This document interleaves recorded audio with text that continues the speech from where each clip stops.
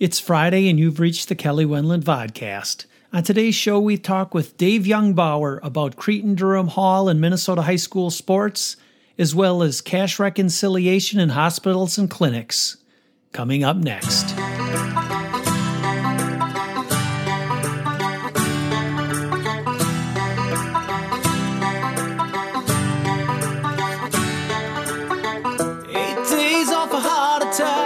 Threw his little dog in a gunny sack, and his goldfish down the toilet bowl. Put the topper on his old Ford truck. He'd make California whistle. And we are live with Mr. Dave Youngbauer. Mr. Youngbauer, how are you today? I am fine, Kelly. How you doing?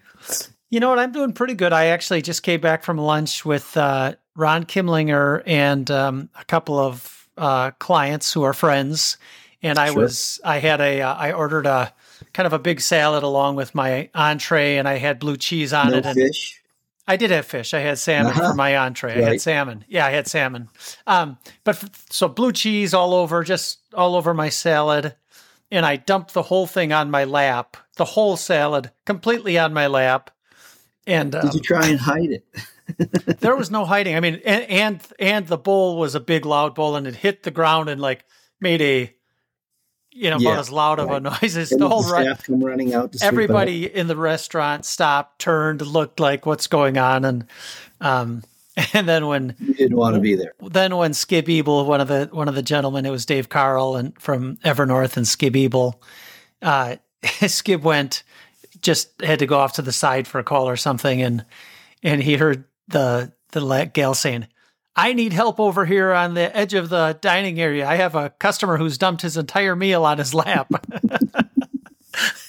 You probably felt this small, just kind of like, oh shoot. You're not known to do that either. Oh, I mean, I think everybody does that, and I would say, I think it must be that I'm either getting old or something, because I was not awkward. It didn't feel awkward at all. It just kind of felt like another normal day. I think, if that happened 20 years ago, I certainly would have felt awkward. But you're a man that has good hands. Well, if you would have saw what I looked like today. Right. And I suppose Ron gave you the Ron laugh. Yeah. Oh, all three of them gave me a laugh. And I think the good news is I know all three of them well enough that we could have some fun with it, and I wasn't awkward. And they're both gracious. Both Skib and Dave are very smart, gracious people, and so it was. Right. It happens. It happens. Yeah. Did you get your food back, or did they just put it in a bowl? They asked me if I wanted. They asked me if I wanted more, and I said no, thank you, because I still had my salmon coming. Perfect. Yeah. Yeah. Well, that's good. That's good. So you are before we get into the world of cash reconciliation and software, you are a Cretin Durham Hall alumni, very famous sports school in St. Paul. Dave Winfield, Paul Molitor. Back when it was just Cretin. Yeah, well, but people know it as the Cretin Durham Hall these days. Well, I don't know. I don't even mention the young guys like Maurer. Like he's an MVP. He might be the most famous. Walsh, Wanky. I mean, you've done a lot of them, but. Can we settle once and for all that touchdown Tom Newman from Blaine was in the end zone and actually scored that touchdown? I am not on that train. I know I saw the still image, and his knee was down, and oh my Tom gosh, says he's got long arms, and it was stretched over. And I was actually at the game, and everybody in our section was like, "No, I did." But there's a great story behind that. One of the guys I played with, he played softball with Tom Newman. And back in the day, he brought his little TV and VCR with and this is Nooms telling me, Mike Russell, he brought the VCR tape, the TV, plugged it in, and then the whole team watched, and it was probably 50-50 again, right? So I think this is it's an example of one of those that the call on the fields is going to stand, because even after 25 or 30 years, looking at all the angles, everybody still disagrees whether he was actually in or not. And so he was in. The ref. and there's the ref, no yeah, angles. It's, the the still pictures come out afterwards. well, but it wouldn't Video have comes mattered, out right? It afterwards. wouldn't matter because all the Blaine people still say he was in, and he thinks Yeah, he was in, and the Cretin Durham Hall people of still think course. he was out. And I have to stick. If I'm going to turncoat, then I might as well not call myself a Raider. Yeah, I get it. No, I get it. So how is Cretin Durham Hall sports these days? Are they still a powerhouse in baseball and football? They are not. I recently talked to Steve Walsh. I was in the same backfield with Steve. Steve went on to prominence, and I did not. Steve went on to University of Miami and played for, I don't know, 5, 6, 7 as a backup quarterback. So he has taken over the reins, and I think this is his second year. And I think they want a few more. So they're trying to get back to prominence. Just a tough road to hoe. They've moved down in sections. So, hoping for less competition. I mean, it's kind of unfortunate, but they're down in the big 6A section. I think they moved down to 5, maybe even 4. I'm not sure, but he's just trying to get the recruiting going, and maybe with his prominence, he can bring in some good quarterbacks and bring in some good people.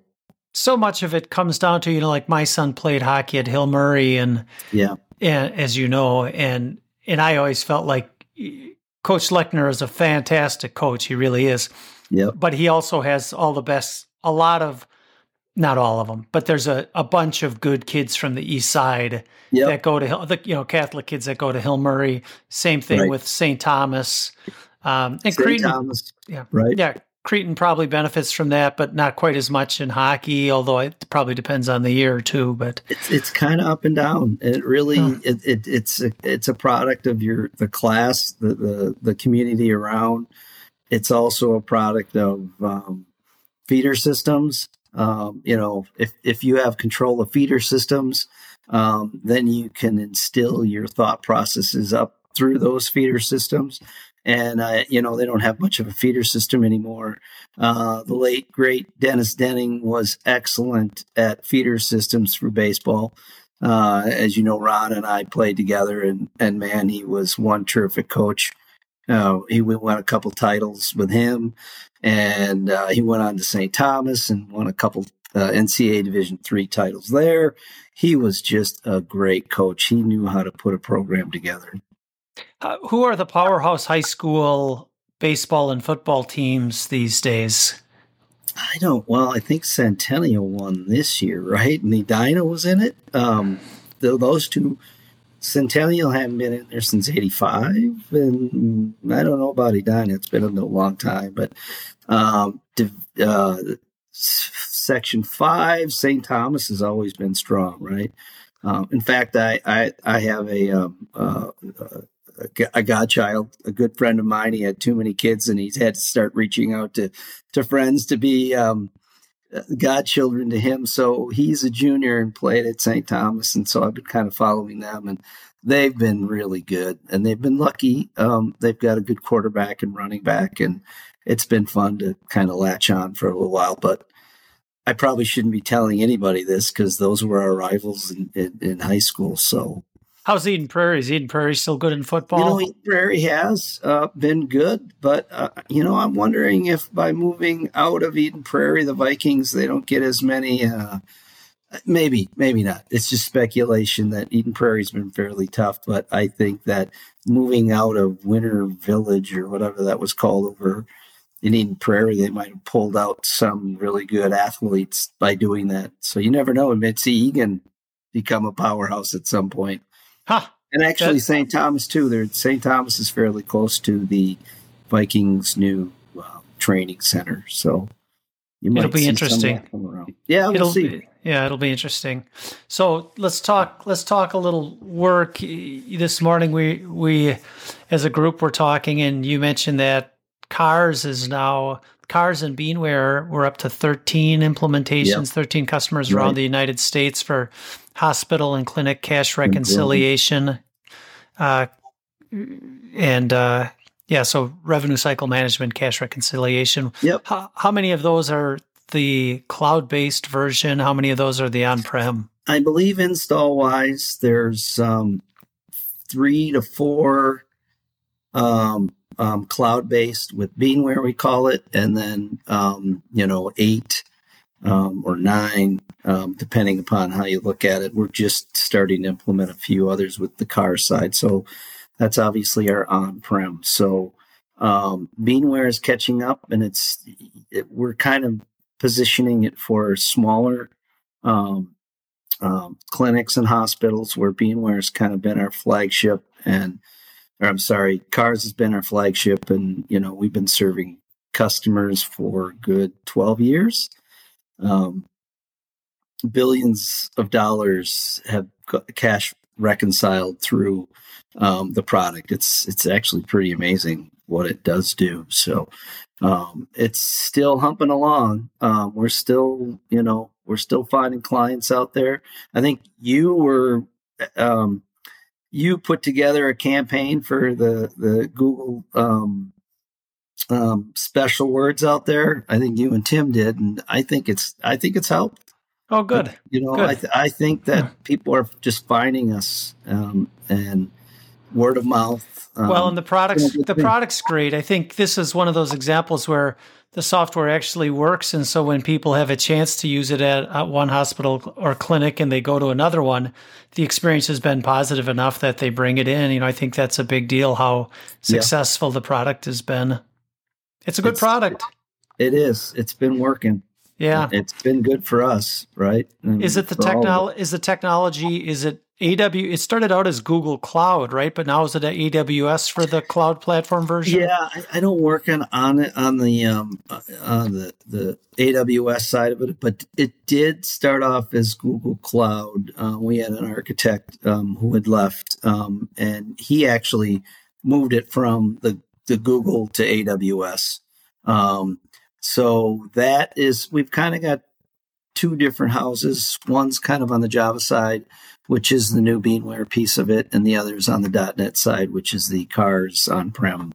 So we've got a couple houses to kind of attend to. So Tim Winter is always kind of juggling that and trying to figure out. And we're starting to grow Beanware a little bit. So what are the size of the client? What are the size of the clients that we have for each of the products? Is it pretty clearly, the big hospitals and clinics use the on-prem solution, and then those medium or smaller places are using the cloud service? I guess we're seeing a lot more just clinics using it on the Beanware side. I think eventually we'd like to beef it up on the Beanware side to hit bigger hospitals and clinics, but it's just not ready to go at this point. But I forget the numbers, but like a Sanford, really it's every year we're going through billions of dollars, where at a clinic it might be hundreds of thousands of dollars that we're reconciling to $1 million in the year. So it's a back office product. I always like to call it a big giant checkbook, and we're checking off money coming in and out, and kind of they get to know what money they have in the bank, and it helps them invest, or it helps them see better where financially how they're doing. I guess that's kind of how I look at it. But again, Cars on-prem, that's been around for 10 or 12 years. We're servicing much larger hospitals that have 3-4 hospitals, have hundreds of clinics, where Beanware might serve one hospital and a couple clinics or several clinics kind of thing. So I guess that's a differentiator between the two. Nice. Well, Dave Youngbauer, thanks so much for your time. It is always awesome to talk to you, sir. Well, thank you. I appreciate it. It's great to talk to you, Kel. For everybody else out there, you are watching the Kelly Wendland Vodcast. Thanks, Kel. Take care. 8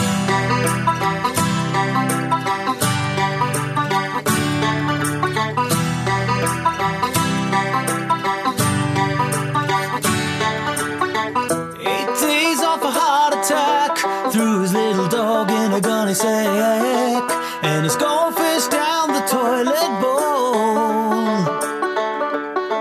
Put the topper on his old Ford truck, he'd with some luck and leave the godforsaken snow. Singing old John Denver songs with his little dog barking along.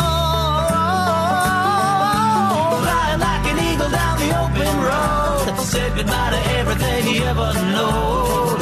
Just his little dog and fishing pole. Glad to hear this motor eating India, but happy to be living in America. 60 single and strong, and out there on the open road.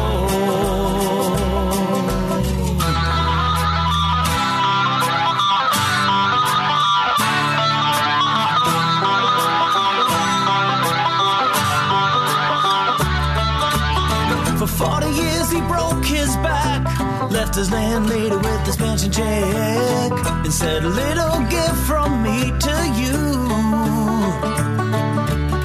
Now he will bitch about the government and how tax money's spent, but still he bleeds red, white, and blue.